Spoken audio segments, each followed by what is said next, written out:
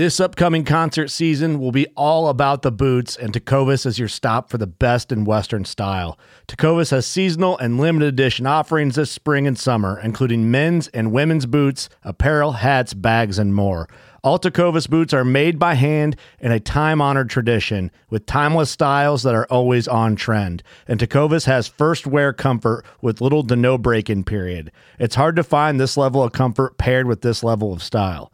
Stop by your local Tecovas store, have a complimentary drink or two, that's WCB style, and shop new styles. The smell of fresh leather and friendly staff are at your service. Many stores even have leather custom branding to make your boots truly personalized. And with regular live music and events, there's no in-store experience like it. If you can't make it into a store, just visit tecovas.com. That's TECOVAS.com. They offer free shipping on all boots, as well as free returns and exchanges, and ship right to your door.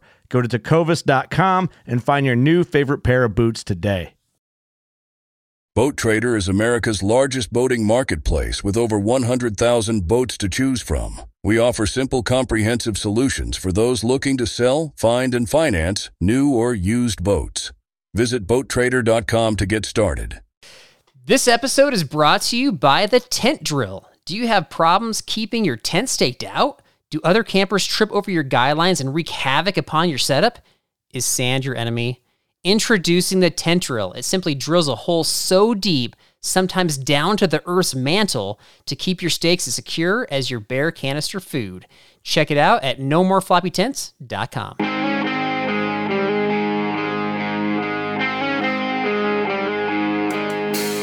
Hey everybody, this is Derek, and with me today is the only man who shamelessly uses tree bark as both tent stakes and spoon for meals, Carl Mandrioli.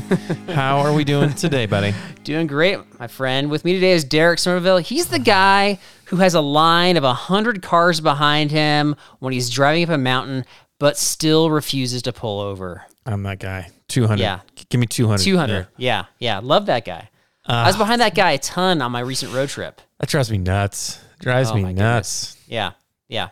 So the best guy is when they hustle to get in front of you, like they're going to turn out right in front of you from like a parking lot, just to slow you down. Just to slow you down, right? Exactly. Okay, so we got... Go ahead. I was going to say we are interviewing an author today. We are. This is a big deal because, you know, reading and writing is challenging for you. So I'm glad that we could get her on and hopefully get some pointers. Yeah, we got Christine Reed, author of Alone in Wonderland. I actually met her in person at the Outdoor Retailer Show. She was there promoting her stuff. The Lady Unicorn. Yeah, Lady Unicorn. The Lady Unicorn. Yeah. So that's her trail name.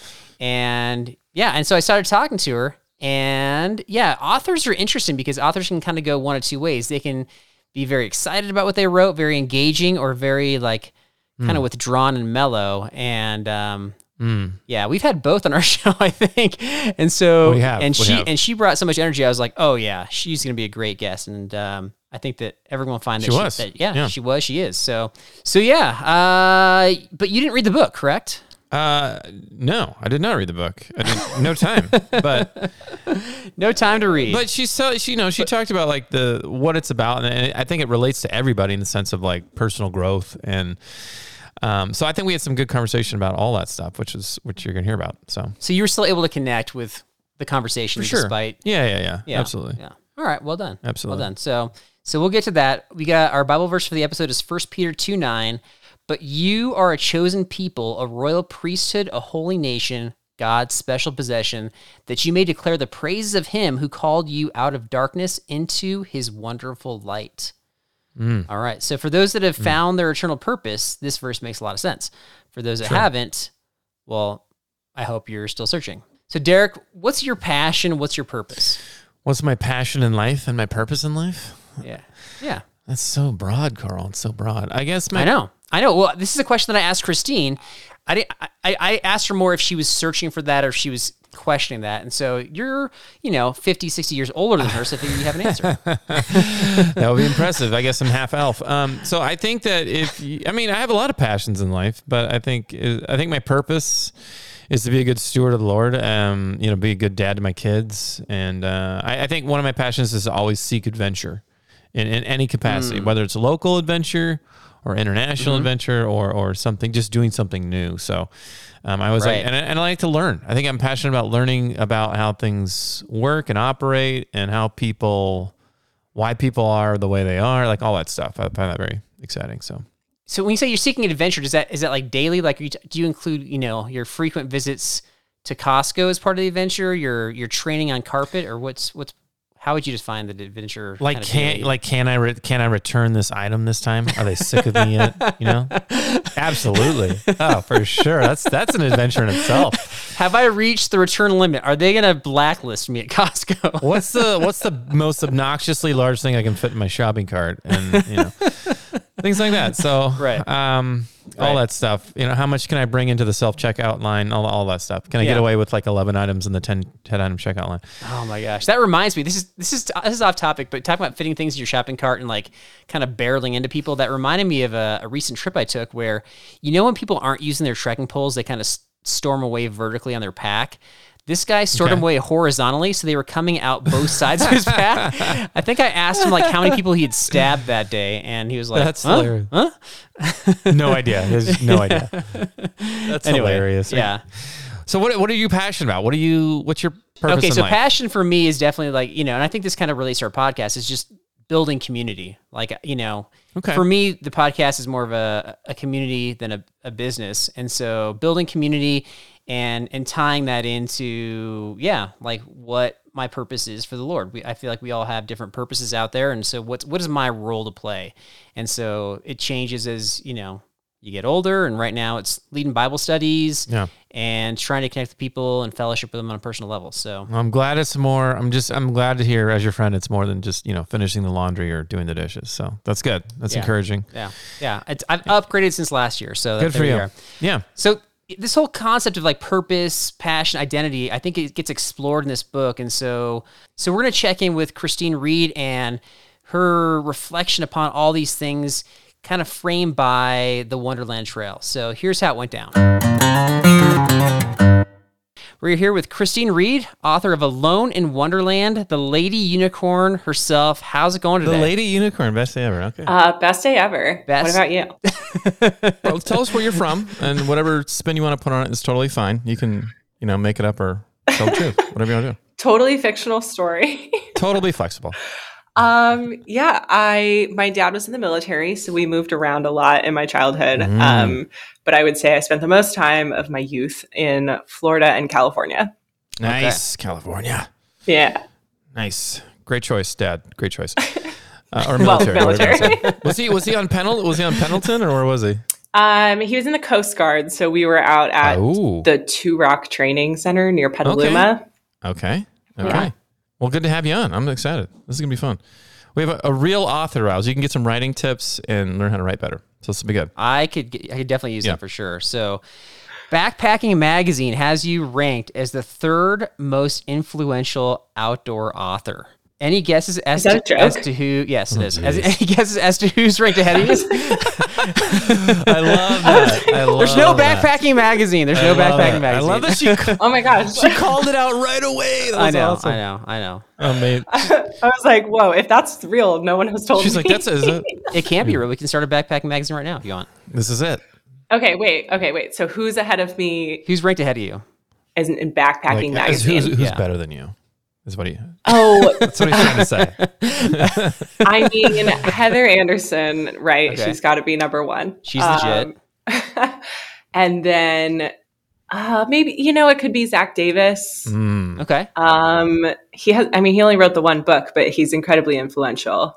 Okay. And that book spawned like a whole thing. So yeah, well, you're close because those were 4 and 5 on the list. So I had Bill Bryson. So, famous for also partially completing the Appalachian Trail. Partially. Got a connection there. Yeah. And then Starbucks cup of coffee. I think for the book called Oh, the Places You'll Go, Dr. Seuss was number 2. Love that. Yeah, that makes perfect sense. You're right. Okay. I thought you were going to say that it was like a Starbucks cup of coffee or something. But that wouldn't be as what? As number 1 because it's the most popular thing, right? The most influential author. Yeah, exactly. Yeah. Because coffee's an author. That makes sense. Somebody wrote about coffee. Coffee has probably written some books. you could argue. Exactly. We'll Exactly. circle back to the question, so that makes sense later, Derek, but that's okay. You know what? It's called branching out. Try You're it. up. You're all right. I want to know what inspired you to become an author. Like, what made you want to write a book and just do writing? Yeah, I've been a huge reader my whole life. I love books, and I think books are really powerful. Honestly, I hadn't really given too much thought to writing until I was on the Wonderland Trail, and I picked up a book at the gift shop in Mount Rainier that was like a series of short stories from a female guiding, or she was a female ranger on Mount Rainier, and I really wanted the book to be this like super empowering, like women can do anything kind of story. Okay. And it wasn't. And I was disappointed. And honestly, the book was fine. Like, it was funny stories from working in a national park, which I totally related to. But I wanted it to be a little more like female forward. And I realized that must just, it's a book I wanted to read. So I thought, no one has written this book. I should write this book. Good for you. Yeah. That's interesting. That's not like the female forward definitely is a big part of your book, but in terms of like the females can do everything, I got more of a like, if I can do it, you can do it kind of vibe from the book. It's called equality, Carl. It's called equality. Okay. It's true. I definitely didn't. It's so funny actually, because I've had this kind of conversation with lots of men where they're like, wow, I super related to your story. I really found it very empowering. And I was like, so interesting, because I just didn't, it's not that I was necessarily trying to write a book only for women, but it was definitely a book about a woman's experience. Nice. Right. And I have loved that it apparently was much more relatable than I realized it would be. Well, you're probably you're very vulnerable and you're very honest throughout the book. And so I think you're just verbalizing a lot of what people feel, but maybe are uncomfortable to verbalize or can't put to words. Is that fair to say? Yes, that was definitely part of it. A big part of why I wanted to write specifically a story about independence and loneliness is because I was feeling those things really strongly, and I was really grappling with what is the difference between independence and loneliness, and when have I taken independence too far? And it was when I was on the Wonderland Trail that I was sort of posing these questions to other hikers, and I realized, oh, I'm not the only person who's feeling this way. We're just not talking about it. Right. Interesting. Yeah. Well, let's talk about the structure of the book, just because it is about, you're talking about like the deeper side of the book as well, but is it fair to say that you framed it like the Wonderland Trail hike sort of frames the book, but then it kind of digs deeper from there? Yeah, absolutely. I think that's the draw to the book for sure. It's definitely, kind of dealing with more like adult issues, or kind of like your reflection of kind of your childhood moving on into your adulthood. So like I found it really engaging. And I guess side note, like I'm a reader too, or at least I was back in the day, and I'm a pretty picky reader, so the flow of the book really matters to me. And so if there's a book, especially with like outdoor writing, where they're just like the waterfall cascaded down the mountain to the rocks, to the pointy rocks that were reaching up, just daring somebody to fall off the ledge, like I have to put the book down. And it wasn't like that. It was a smooth read. It was very well written. So thumbs up there. It was real, Carl. It was real. It was real. Did you connect with it? Sounds like a lot of people connected with it. Did you connect with it? Absolutely. Carl? Yeah, because we talked about this on the podcast. Like we've talked about the whole. Well, I'm just saying, if there's something you want to share personally that resonated with you, now's the time. Talked about this. We talked about the whole issue of self-esteem and lack thereof, and that definitely connects to this story. But the other part of the book too is that it's not just the trail, and it's not just digging to the past, but you have these fun encounters along the way. Yeah, so let's kind of, I don't want to give too much of the book away, but let's dive into a few of these things. So can you share real quick, I don't know if you remember, it was like I think it was day one, where you had this awkward conversation with a couple guys. I think this is kind of related back to your loneliness, where you're like, I just want to have a connection with somebody, and you went up to talk to them, and they were not interested. Yeah, so I got to a campsite, and there was these two guys there, and I was like, ooh, cute guys. But more, I really just wanted to like be in space with somebody, and have a conversation. I'd been spending a ton of time alone leading up to the trail, and I feel like in the thru hiking community, especially with my history was hiking on the Appalachian Trail, there is a sense that everyone is your friend. And I did come to find on the Wonderland Trail, which is a much shorter trail, and there's a lot fewer people hiking alone, and you're not all going the same direction, and you have assigned camping. There's a bunch of reasons why it doesn't have the same community feel that's sort of built into the AT. So I went over to talk to these guys, and they were just like, cool, like, who are you? We had the normal back and forth, and then they were just like, okay, and went back to what they were doing. And I was like, guess I'll just go over here by myself then. Okay, I'll have a good time. Have a good time. I would like to apologize on behalf of those guys, because I think I can maybe be that guy. 100%. When we have our annual July trips where I'm so excited to hang out with my core group of guys that I just want to hang out with them. And we tend to attract people wandering into our campsite, just everybody that wants to hang out with us because we're having the best time. Yeah, because we're having a great time. Out. Yeah, and absolutely.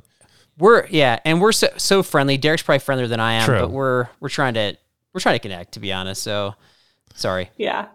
No, I totally get it. And I was just choo-chooed out of the room. I think I know the problem was, though. I think you needed to go up to them and say, hey, can I filter some of your water for you? And then you would have had that connection, Friends for life. Friends for life. That's it right there.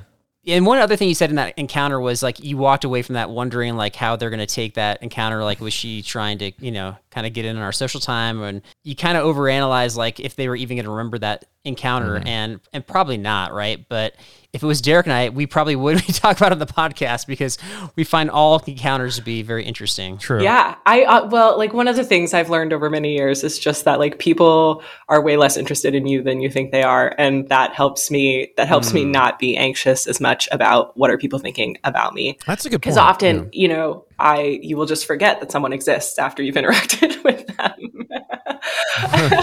But there's also the thought that you're also, it seems like you're genuinely interested in other people because you're writing about all these different encounters that are kind of these touchstone moments on the trail. So I guess the thought would be if I'm interested in these other people, then why wouldn't they be interested in me, right? Yeah, absolutely. But I also will forget those people existed, or probably I probably would have already forgotten they existed if I hadn't written about it. That's so funny. Right. You can always have to reread the book, I guess. Wow. Okay, one other encounter you had. We always like the ranger encounters. Yeah, so the ranger that you talked to, I think second, was the one that said, look, your permit is for these backcountry campsites, but don't risk your life to make the site. If the water level's too high, camp wherever, right? Yeah. Did you take that as license to just camp wherever? I would have. Definitely would have. As a rule, no, but I did camp not in my campsite one night, but it was in a very trafficked area. I know, gasp. I thought you read the book. Okay. I read the book. Yeah, no, Derek doesn't read. Derek's working on his ABCs still, so I see. I'm still doing it. 1, 2, 3 ABC. Yeah, makes perfect sense. No, there was one day that we got to. I was kind of hiking with a few other people that were headed to the same place, and we got to what honestly should be a campsite because it's so beautiful. And there was, it was like a little cabin, and it had a porch and some dirt in front of it, so we were able to camp there without trampling any of the alpine meadows. Wow. I think I would have, and when she told me that, when she was like, if the river's too high, then you can just camp on this side of the river that you're on and wait till morning. And I was like, I'm just going to camp randomly next to a river. That seems, I don't know, against the rules. I would never do that.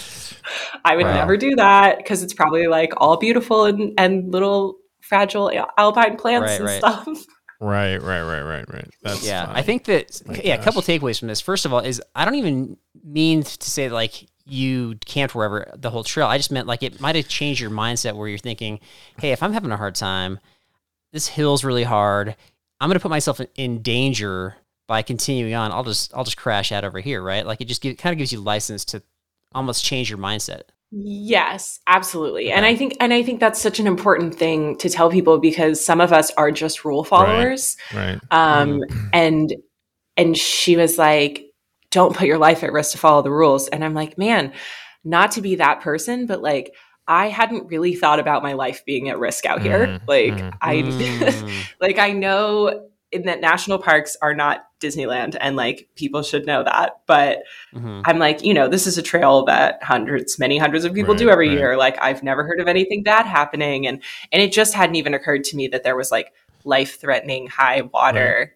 until she said so. And someone had died earlier that week. Really? On the trail. Jeez. Yeah. Oh, right. Wow, Carl, this sounds like you're kind of ranger though, Carl. Like, you could have been like, look, I didn't want to carry that extra bear canister because I didn't want to put my body at risk. Safety first, Ranger. Safety first. Mental note. That sounds like actually a good excuse. I like You're that. welcome. Yeah, no, I just think that this ranger spoke a lot of truth, and I think that we got to keep that in mind, that we're trying to make our camp spots. If we don't make it, like, you don't risk your life to make your permit, right? So I just thought that was a really important takeaway. That is. Wow. For sure, yeah. Okay, so getting back to the nitty-gritty of the book, you said that you weren't sure if you were seeking solitude or some form of independence. So what conclusions, or did you have any conclusions on this? I will say every trail experience that I've had has posed more questions than it has answered. I really was at a place where I had kind of like built my life around this idea of like radical independence. And I had gotten to a point where that had become very lonely because I'd pushed so many people away over the course of years. And for some reason, the beginning of that journey was the Appalachian Trail for me. And then 3 years later, I find myself on the Wonderland Trail, sort of like asking the same question from a different direction. Before the AT, I needed independence because I had none. Right. And then 3 years later, I was asking, wait, what's so great about all this independence I've found? So I think the Wonderland Trail really was an opportunity for me to kind of assess that with a more open mind, rather than just going into it thinking like, oh, everyone thinks independence is so great. I got to get me some of that. Right. That's interesting. Yeah. Because I think that's something that I definitely grapple with in my early 20s. Like when I moved out of my parents' house, I crashed at another, we basically got some roommates, and then I was like, I never want to go back. And so I made a point of never staying at my parents' house ever again, which is probably to the extreme. But then as you progress, like I think even like towards the end of the book, then you started kind of grappling with the issue of then identity. Did this trail or since then, have you come to any conclusions about that? Like kind of like what the importance of identity is and how you identify? In ways, yes, for sure. I think also, I had done the big section of the AT in 2015, and then I hadn't really backpacked since then. And one of the things that I was sort of wondering about myself, like I had gone back and gotten a normal job and like did the city thing for a while. And I realized that just didn't really suit me. And I had just moved into a van before the Wonderland Trail. And I was like, cool, I'm this like outdoorsy van chick now. Right. That's the identity. Outdoorsy nomad. Yeah. But then, when the opportunity to hike came up, I thought, am I still a backpacker? Like, I don't even know that becoming a backpacker was like such a huge part of moving myself into this new world in my middle 20s. And then I didn't really backpack again after that for a few years. And so even though I was still very much holding on to that identity as such a pivotal part of who I wasn't doing it. And so there was something about the Wonderland Trail that was like, oh, I guess I got to get a stamp on the passport to like continue being a backpacker. Right. And that's definitely something that I still think about a lot. Like, how much backpacking do I have to do to continue to be a backpacker? And how important is it to me to continue to hold on to that identity as one of my primary, I guess, identities, primary things that I like think of myself as. Yeah. Like you don't want to feel like you lost that part of yourself. No. Yeah. Right. Yeah. So Derek can answer that question really quickly. Is you have to do no backpacking to identify as a backpacker. That's his experience. So, I mean, you can walk around your yard, I mean, there it is. You're like, I'm hiking. Derek goes on the fewest amount of backpacking trips for anybody that has a podcast about it. do some yard work and some boots, and you're good. Put a backpack on. It'll be fine. Sweet. I like loose definitions too. Yeah. I mean, flexible. I mean, you also mentioned running too as kind of part of that like identity reflection. And so I just got thinking, I'm like, man, if you get into a car accident, which jacks you up, you or anybody out there, and you identify as like, I'm a runner, I'm part of the running community, I'm a backpacker, I'm part of the backpacking community. I mean, that can like shake your world. That can shatter you basically, right? Totally. Yeah, that's something I think about a lot because people will be like, hey, want to go mountain biking? And I'm like, absolutely no. Like if I broke my leg on a bike doing something stupid, Right. like that would Like who rides a bike on a mountain? that would ruin everything about how I see myself in the world. And I have witnessed many people go through things like this, and you know, there's I guess an inevitability that I will have to take time off from the things that I love at periods in my life. But I don't know, I'm definitely not willing to risk my A-list identity sports to do a B-list really dangerous thing. Good for you. Yeah. Good. No, Wow. good for you. That's good for you. That's wisdom right there. I like that. Exactly. Yeah, that's why I stopped playing basketball, actually. So I guess my Let's be honest. You're on the bench, Carl. You're on the bench. Didn't want to get injured playing basketball. well, I think once you hit when you can't make a shot, I mean, you got to retire, right? So I guess my question too is so I struggled with this too when I was in my 20s, and I don't know when it happened, but at some point you sort of shift your focus. You get sort of, I don't know, satisfied with who you are, content with who you are. You realize kind of where you fit in, and so you shift your focus to kind of passion and purpose. And so I'm wondering if you've had any thoughts along those lines, where it's like you're kind of striking out on your own. You're doing the van life thing. You're able to, you know, to through hike a pretty significant trail.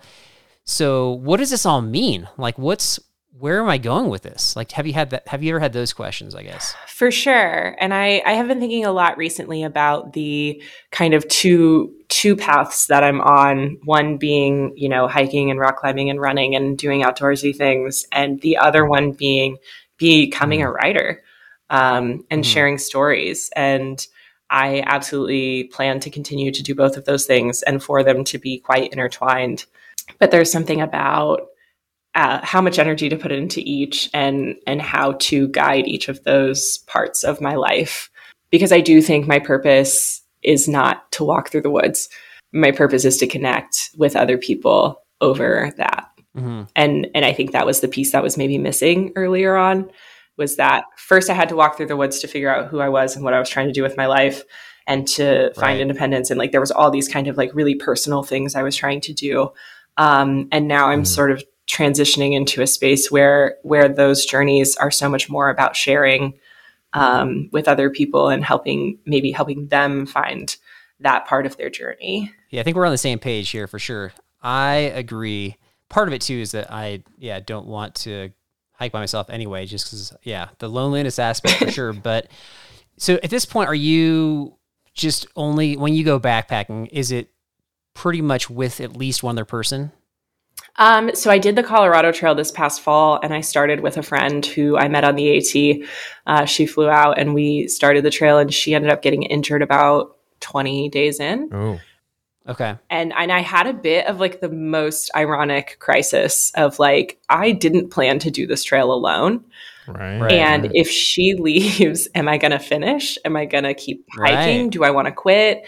Like, how attached am I to finishing this thing? Yeah.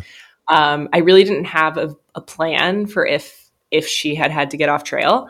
And we, like the Colorado Trail, most people hike southbound and they start at the beginning of July, and we hiked northbound and we started at the second week of August. So there weren't really a ton of people out there. So if I'd gone on alone, I would have been pretty alone out there. But luckily I had another friend who had originally been interested in coming along who had decided not to. But then when he saw all of our photos on Instagram, was like, I'm so jealous. I'll join up. So I called him and I was like, hey, Maybelline got hurt. Do you want to come out? And he came and joined me. So I ended up hiking 5 days solo in between her leaving and him coming. Right. That's cool. But I will say I really, really enjoyed those 5 days solo. And it was only after she left and I had been all full of anxiety about it that I was like, actually, this is great. I don't know why I was so worried. Right. Wow. So I do think in the future, I will continue to hike solo. I will just have the equal amount of angst about it that I always have, as if I've never done this before. Gotcha. You've accepted it. I like It's just part of it. Yeah.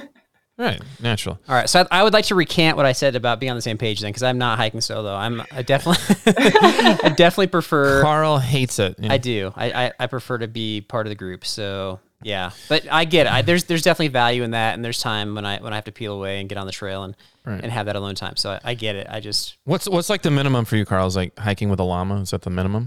Ooh, yeah. I mean, we started bringing our dog along on a few trips, and that That's like a there you half go. person, Okay. right? Something. Okay, Yeah. that's fair. Yeah, it's closest Yeah, thing.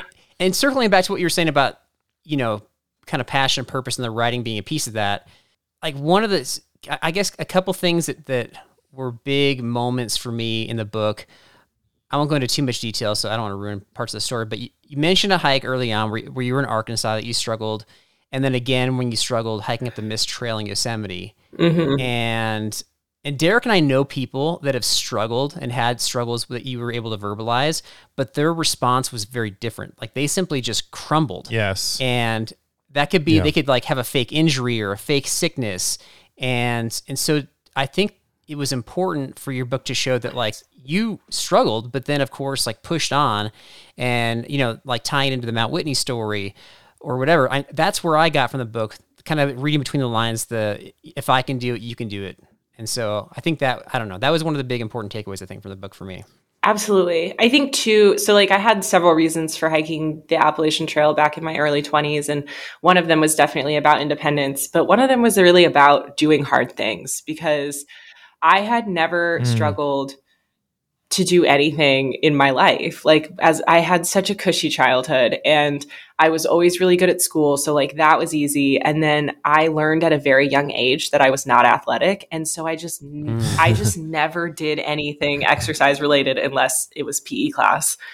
And like, they don't push you that hard in PE class. But like, I don't know about that. Depends on the teacher. I mean, I hated it. Yeah. I hated it. There was definitely like tears in PE in my childhood, but I just avoided all physical activity. And so it wasn't until like in my 20s, I had this crackpot idea that I was going to go hike the AT, even though I barely ever hiked.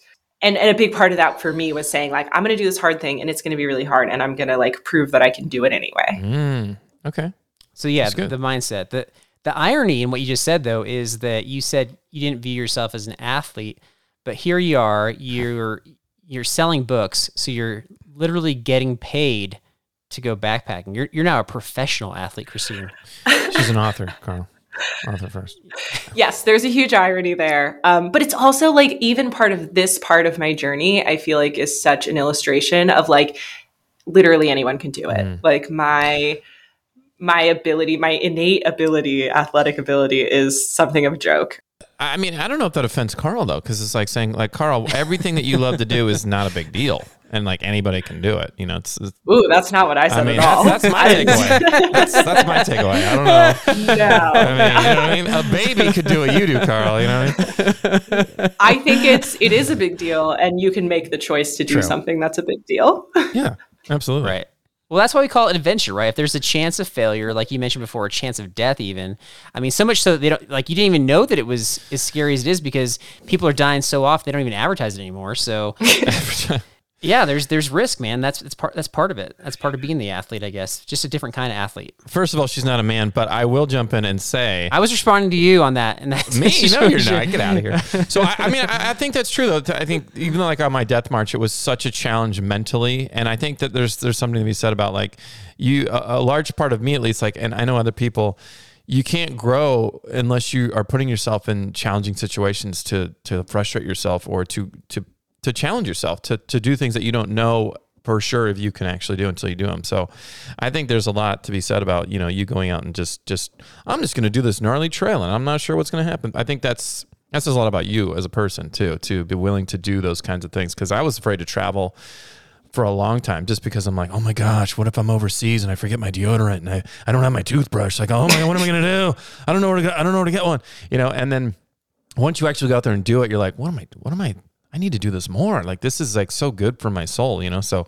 Okay. What is your death march? My death march was, we talk about like, what was your hardest kind of trip? So one of my hardest trips before I ever went, I never really had backpacked. I'd camped, but not backpacked. So, it was like Rocky and Carl and our friend Norton were going on this trip, and it was Red Peak Pass. It was like this 12,000, almost 12,000 foot peak and all this stuff. And they're like, hey, do you want to go on this trip with us? And I was like, yeah, sure, I'll go. Like, how hard can it be to walk around with a backpack, right? So I like load up the backpack, like way too much stuff.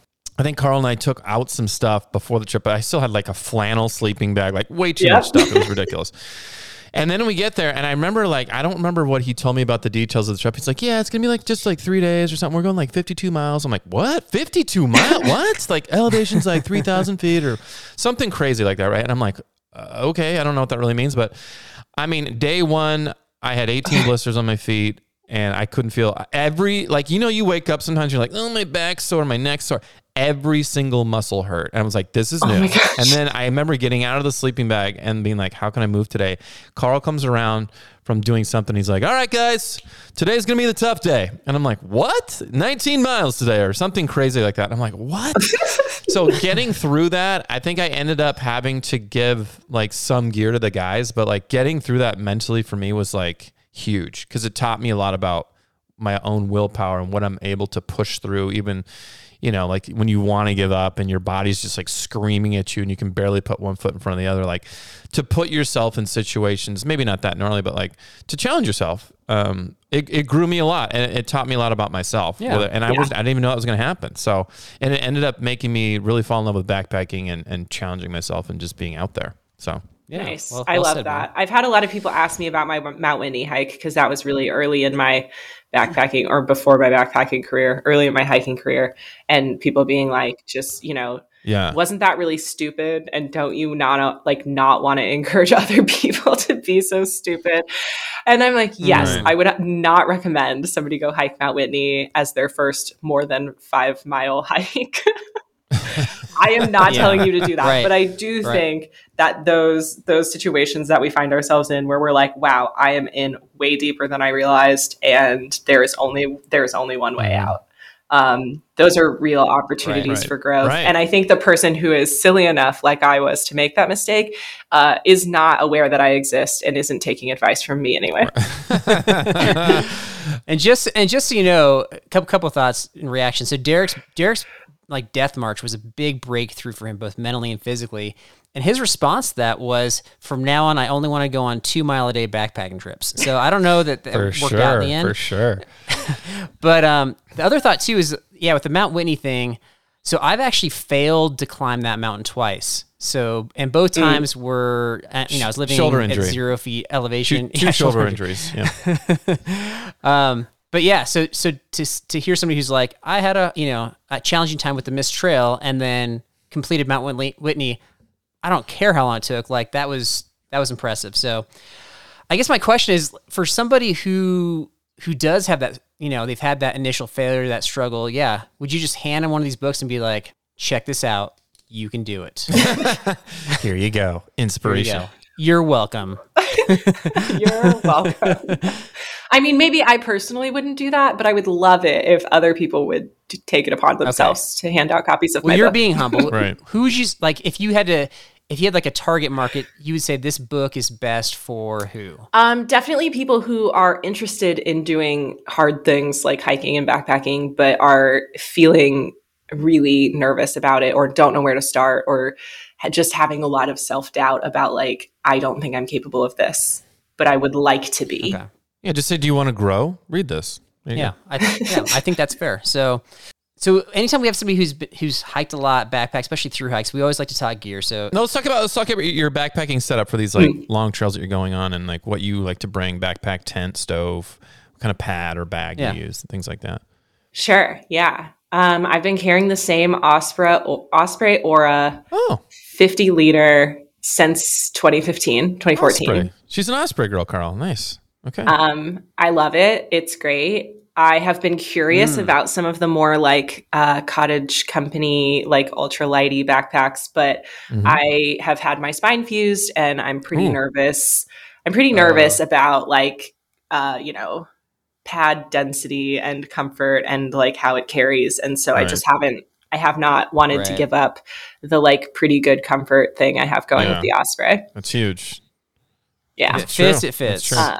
I'm also very tall. Like my body is not your standard women's dimensions. So having something fit is a little harder. Yeah. I'm reading here you're 6'5". Right. I'm 6'5". Okay, so I want to make sure. Not quite. But yeah, so I do Osprey backpack. I recently, after the Wonderland Trail, I upgraded from I had a men's 30-degree bag, which like, what was I thinking? Yikes. But I did 650 miles of the AT and the Wonderland Trail with that. And I froze my butt off on the regular. Wow. And yeah, for anybody who doesn't know, women's sleeping bags and men's sleeping bags are differently rated because women do not retain heat as well. Very different. Yeah, right. So then I got the Katabatic quilt recently, which was recommended by a hiker on the Wonderland Trail. And I really, really like it. I almost wish it was a bag. I'm not sure the quilt thing is for me, but I hear you on that one. Right. Yeah. But everybody was so psyched about quilts. And so I was like, fine, I'll try it. Yeah. People are psyched about cold soaking too. And that's still dumb. Not me. Thank you. I haven't even tried. Okay. I will not go there. So I have the Katabatic quilt, and I also have a Big Agnes merino wool bag liner, which I love. That is luxury. Carl loves a good bag liner, right? Yeah. It makes sense with the quilt, but I don't have a quilt. Okay. I mean, I think it would make sense with the bag too. It just makes you warmer. And I also don't really dig the swishy sleeping bag material touching my body. So I like having that. Gotcha. I definitely have some sensory issues. Okay. I also like refuse to touch a basketball. So like if that. You and Carl will never be friends. I gave it up, man. It's all done. It's all over. Yeah. Oh, that's right. So that's my sleep system. Oh, and I have, oh my gosh, I have used every inflatable light backpacking pad that there is, and I'm sorry, but they all suck. So like I'm still using one, but they are just, it's like, the technology just doesn't exist for them to be as light and as awesome as they seem like they are, and also durable. Are you like a long trail through hiker glamper at heart then? Like, do you want something? Okay. You don't want like a giant. I don't need it to be huge. I just need it to not break. Okay, that's fair. Understandable. So can I predict what your tent is? Yes. Or what it might have been at one time. Do you have the Nemo Hornet? I do. That's what I have now. Wow, mind reader over here. Well, she told a story about staking it down, and I'll share this later, but I had the same issue. I had the issue more with the wind with it, where I just had a hard time keeping it staked down, and it just didn't end well. So interesting, because I did not have that tent on the Wonderland Trail. I got that tent. What was the one you had a hard time staking down then? It was an Alps mountaineering 1.5 person. Okay. I think it's called you said that. Mystique. Oh, yeah. Okay. And that one has it's like, it's a tube, essentially a tunnel. And it has doors on both sides, which I really liked. And then the pole system is essentially just 2 U-shaped poles, one over your head and one over your feet. Okay. So it absolutely does not stand at all unless it's staked down. Okay, it's like the Dawn freestanding tent. Okay, well, that makes more sense then.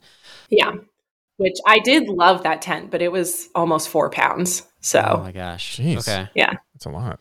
4 pounds. So what's your water filter setup you got there? Ooh, I use the Sawyer. The squeeze or the squeeze one? Yeah. Okay. And then if there looks like definitely poop in the water, then I will also use Aquamira tablets or the drops. Okay. Wait. You're like there's a puddle, and in the puddle you're seeing poop. So like on the Colorado Trail, you're definitely drinking out of like cow water, and then there's like sheep grazing on part of the trail. Okay. Let me note that poop water in Colorado. Got it. Okay. Avoid Colorado. Got it. All right, and stove. Last one. What's your stove? I have the MSR reactor. Oh wow. Okay. Yeah. Okay. Are you familiar? Yeah. Oh yeah. I've been using MSR for decades at this point. Okay. Yeah, I know everybody's on like the one with the little tripod where your pod just sits on that. But I had the reactor. So when I did my research and I bought all of my original gear for the AT, I had no clue what I was doing. And I didn't know anyone else who backpacked. So everything was just like looking on the internet. What's good? Blah, blah, blah. And somehow I stumbled across the MSR reactor stove. And I was like, great, that looks awesome. And then I got out on the AT and everybody was like, what is that huge stove that you're carrying? Right. Because it's pretty heavy duty. And at first I was kind of embarrassed because everybody had, their cat food can thingamajig. And then and then the little one with the prongs. And so I was like, oh man, I look like an idiot. And then after a few weeks of watching people struggle with their stoves and take 20 minutes to boil water, and the reactor literally will boil water in like a minute. Like it's so fast. Quick. And I'm like, really cool. Quick. I cooked, I ate, I'm cleaning up, I'm in bed. People are still waiting on water to boil. Yes. For sure. Wow. For sure. Yeah. We talk about that a lot on our podcast. Just, function over weight is underrated, I guess. So totally. Yeah. Totally.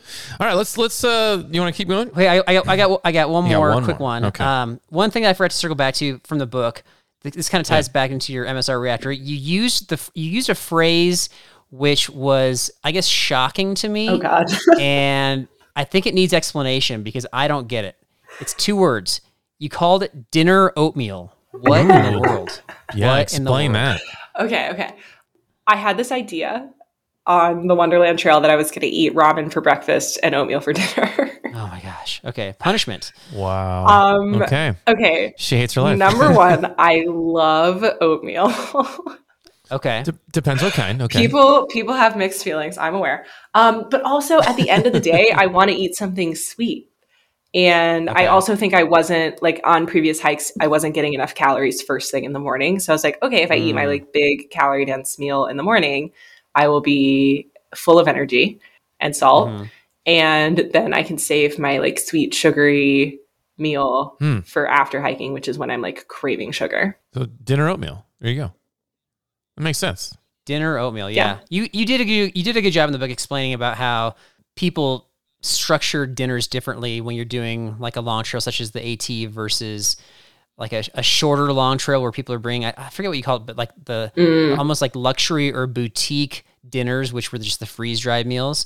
And so it kind of was like a shift in your mindset. And so like we've been eating those things forever. And so I don't know if I can go back at this point. You know, like that's all I'm going to be eating. I know they're expensive and they're getting more. The freeze-dried meals. Yeah. Well, and I looked at people eating those for 3 meals a day on the Wonderland Trail. And I'm like, Wonderland Trail is 10 days, 3 meals a day. That's 30 meals. Those things are like $8 or $9 a piece. You just dropped $300 on. Okay. That's something I have not seen. 3 meals a day with those things? I have not seen that. That's crazy. I wouldn't do that. Yeah. I don't think I'd do that. Wow. Yes.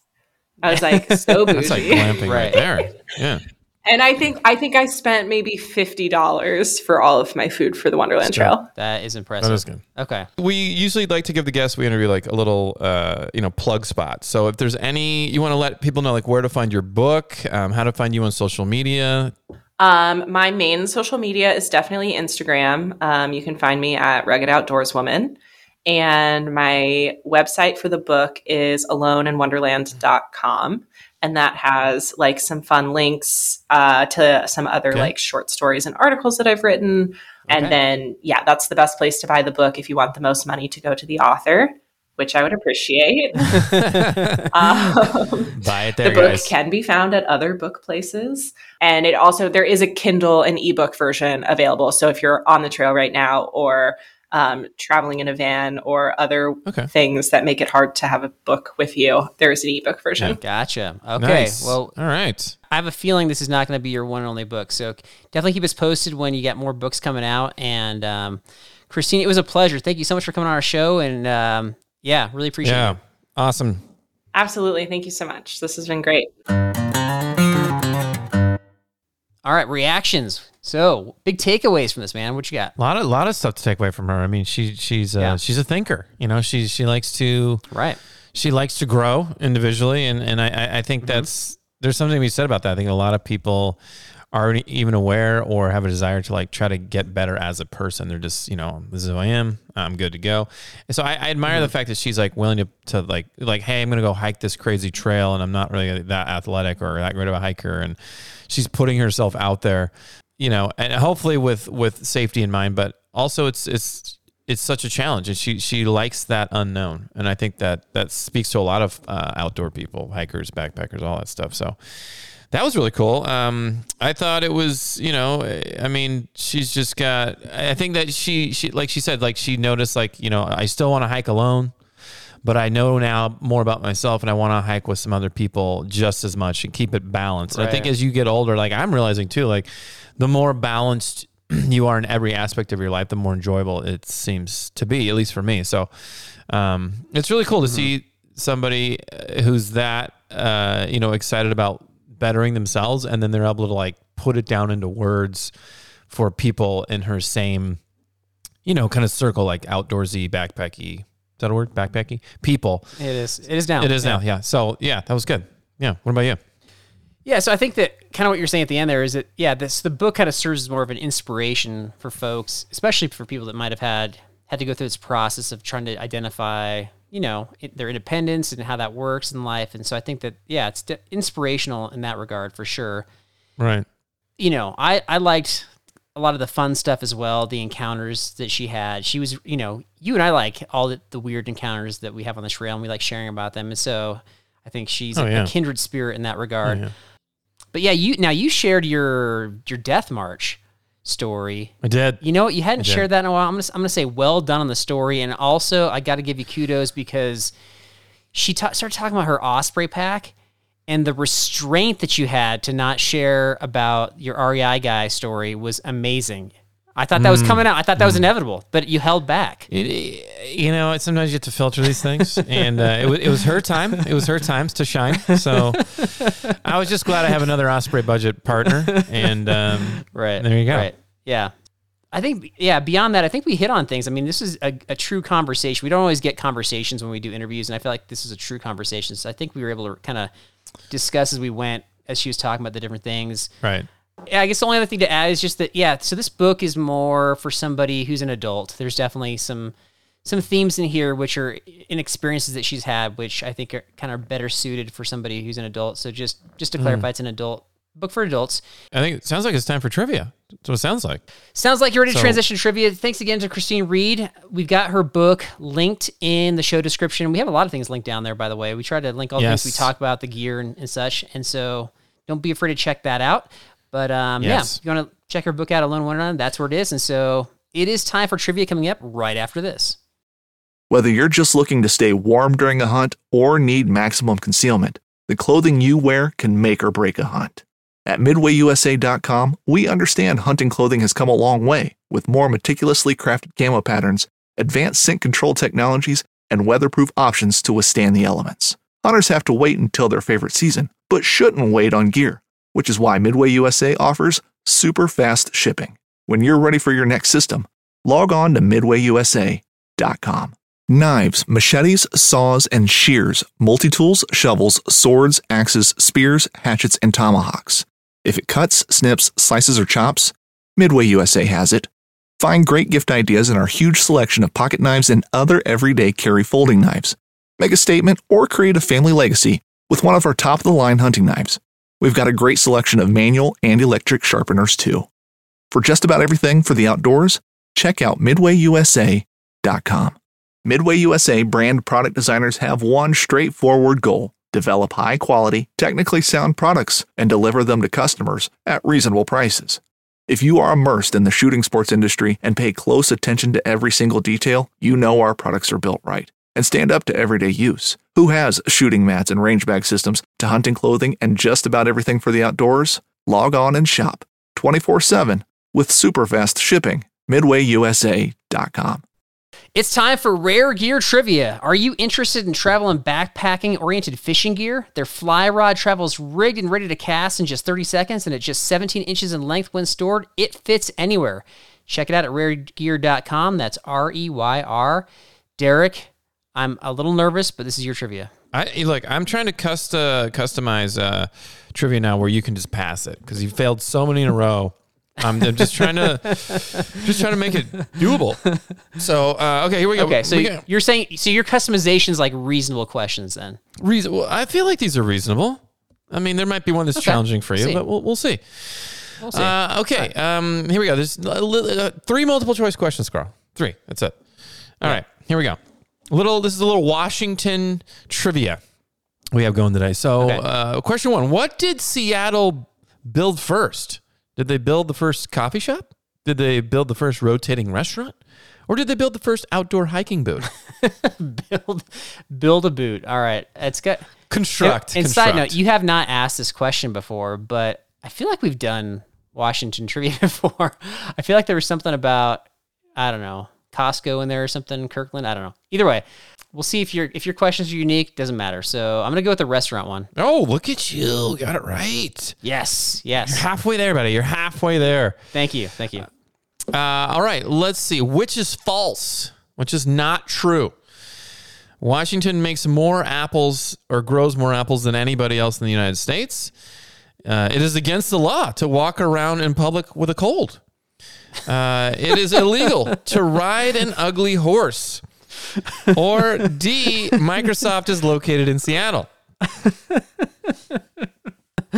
It's like bringing me back to the Balderdash days here. That's what I thought when I was writing. I'm gonna get this one wrong. I feel like my first three answers are all gonna be the wrong one. So let's see. Did Microsoft change? I don't know. Are you Googling? I don't think you did no.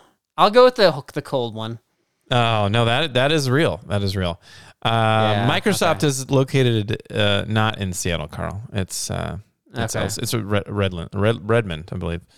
Okay. So yeah, thank you. They do make more apples. In one city, it is a law to not walk around with a cold. It's illegal. And then riding an ugly horse. I mean, I don't know how you gauge that, but did you Google search like weird laws or weird things about Seattle? Is that how you found that one? No, I was looking up like trivia about Washington, and all these popped up. And I'm like, I think it was like in Wilbur, Washington, you couldn't do the horse or the coal or something like that. It was. Okay. Like, this is real. Wilbur, check it out. Check it out. A lot of pigs over there. Anyway, question number 3. Washington is home to 3 national parks. What are they? What are they, Carl? Oh, okay. You just tell me what they are. You scolded me for not giving you multiple choice, and now you're just fill in the blank. No, how many times have you asked me like a park question or something, and you're like, well, let's see what you know. So if I don't get this right, you're gonna give me some mockery. Just central. I'm slinging the mud right back in your face. Here we go. I think I know this because I've looked into going to all these places. We've already been to Olympic National Park. Okay, there you go. I was gonna say. Yeah, we tried to get a permit for North Cascades National Park, and then Mount Rainier National Park. You look at you got them all right. You Googled quick on that one. That was good. No, nice job. I know my national parks. You're the one that struggles. You do. Yeah. Okay. It struggles. I'm the one passing trivia every week. Where you are. Well, I just passed 2 out of 3. Look at you. Gold star. Thank you. Gold star. Okay. Well, speaking of one of your more recent trivias, I have a tidbit related to that. Okay. There was a blunder that you made in episode 189 about the Olympics. Do you know what I'm talking about? The Olympics? The Olympics. Yeah. I don't remember that. What you gave me some trivia where you're like asking me about, the last time Denver hosted the Olympics. And it was a trick question. Yeah, oh yes, and it was. They hadn't. And so you were correct about that. So but then you started like hassling me. You're like, you don't even know where you live. You don't even know if your place has hosted the Olympics or not. And you started going off about this. And then I started saying, well, you've been living in California, so you should know California stuff because you've lived there your whole life. I haven't lived in the Denver area my whole life, right? Right. But Olympics is a pretty big fact, though. I don't just say for sure. Yeah. For sure. Okay. So here's what you said. If I were you, I would feel foolish to not know that the Olympics. I know that the Olympics were in Los Angeles in 1988. I knew that. They're not in Los Angeles, my friend. Not in 1988. Not in 1988. Where was it? Well, they were in Los Angeles in 1984. Oh, that was the year. I want an apology. An apology. Wow. Oh, well, you know what? I want you to own this. I want you to own it. I do owe you an apology. Yeah. I got my years wrong. It was 1984. 88 was Seoul, Korea. So that is my mistake. Yeah. Okay. So I guess I'm now in your ridiculous. I'm in your ridiculous boat, unfortunately. So okay. I'm gonna save that soundbite where it says that was my mistake. I'm just gonna replay that like from time to time throughout our shows. Okay. Yeah, great. Thank you. I accept your apology, Derek. I accept. Fun fact about the 1984 Olympics. So I lived in Mission Viejo at the time, and Mission Viejo is where they had the cycling event. The cycling event took place about a quarter mile from my house. Yeah. And I'm a young kid at that point, but I was like, Mom, Dad, like the Olympics are down the street. Can we go watch? And they said no. They said no, it's going to be too crowded. It's not worth it. Can you imagine that? Like the Olympics are literally down the street and parents say, no, we're not going to go watch. Isn't that crazy? That's depressing. I would be, it's like a once in a lifetime opportunity. Exactly. Like literally. Yeah. So for a lot of people, right? For sure. So, okay. That was one tidbit. We mentioned the use of the Vargo bot on a previous episode, and I got some feedback from Camel Cut, who said that he's used that, and that when he's gone up to higher elevations, he's like, it's kind of suctioned in. He's had a harder time getting it open because it does have like a watertight seal. So I don't know. Do you have enough grip strength, you think, even at higher elevations to get that thing open? Oh yeah, and I just bought a little tool. It opens jars very easily, and I thought, when I'm older, I don't want to worry about it, so I got it now. Not that I need it, of course, because grip strength is better than yours. But do I bring that tool on the trail? Maybe. No. Just to clarify, you're making fun of my grip strength, but then telling everybody that you just bought a tool to open jars. I don't get it. That's how I roll, bro. I don't have that tool. I don't have that tool in my house. All right, so Camel Cut, next time you bring all that weight savings you have by bringing the Vargo bot, just throw it out the window by bringing a jar opener. Oh, man. See, I'm trying to be transparent. That is so ridiculous. I'm trying to be transparent. So ridiculous. You like that? I know. I love it. I know. There you go. Oh, my gosh. Okay. And then we also did an episode about group gear versus, being self-contained. And Nathan from Wisconsin brought up a really good point, is he brings group gear not because he feels like it's necessary, but because he's bringing so many newbies along. He feels like he's got to provide the group gear. He's got to have that for everybody. So I think that's a really good scenario that group gear is a lot more appropriate. Agreed? Yeah, absolutely. Absolutely. Okay. All right. I got one last thing I put out on Instagram a little bit ago. We're going to do these captions from time to time. And so I put out a picture from our Canyonlands trip where it was like this, it looked like this very large foot imprint with like a, water filling it in like in a puddle. And I put my shoe next to it and it was massive. And so William from Maryland is the winner. He put down, tonight on Mythbusters, we have Bigfoot step on a hiker to see if hikers are really 60% water and 40% dirt. Yes. So thank you, William. Please follow us on Instagram at Backpacking and Blisters Podcast to participate next time. I sent him off a package of random gear from a random gear box. Okay. So good for you, buddy. That's all you got? That's all I got, my friend. That's all I got. Yeah. That's all I got. Guys, thanks again for tuning in. Check out the Patreon, Backpacking and Blisters Podcast. Subscribe. Join the family. Get in here. Get some fun going in your life. Listen to some backpacking podcasts with us. Side note, we have an episode out called On the Road with Villain Jesse. Oh, That's right. Okay. Our latest, Villain Jesse's episode. Yeah, okay. That's all I got. And we'll see you guys next time. Remember, guys, if you want to emasculate Carl, just complete that Mount Whitney Trail your first time, and you will do so. No problem.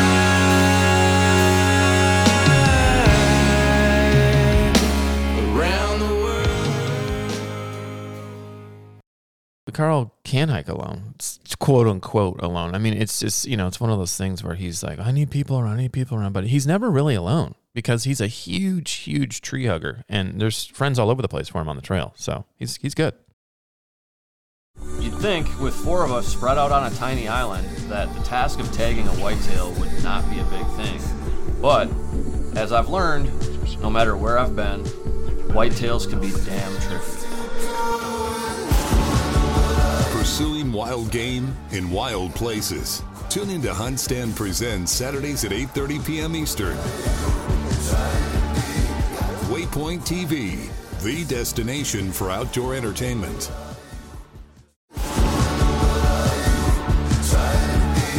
Pursuing wild game in wild places. Tune into Hunt Stand Presents Saturdays at 8:30 p.m. Eastern. Waypoint TV, the destination for outdoor entertainment.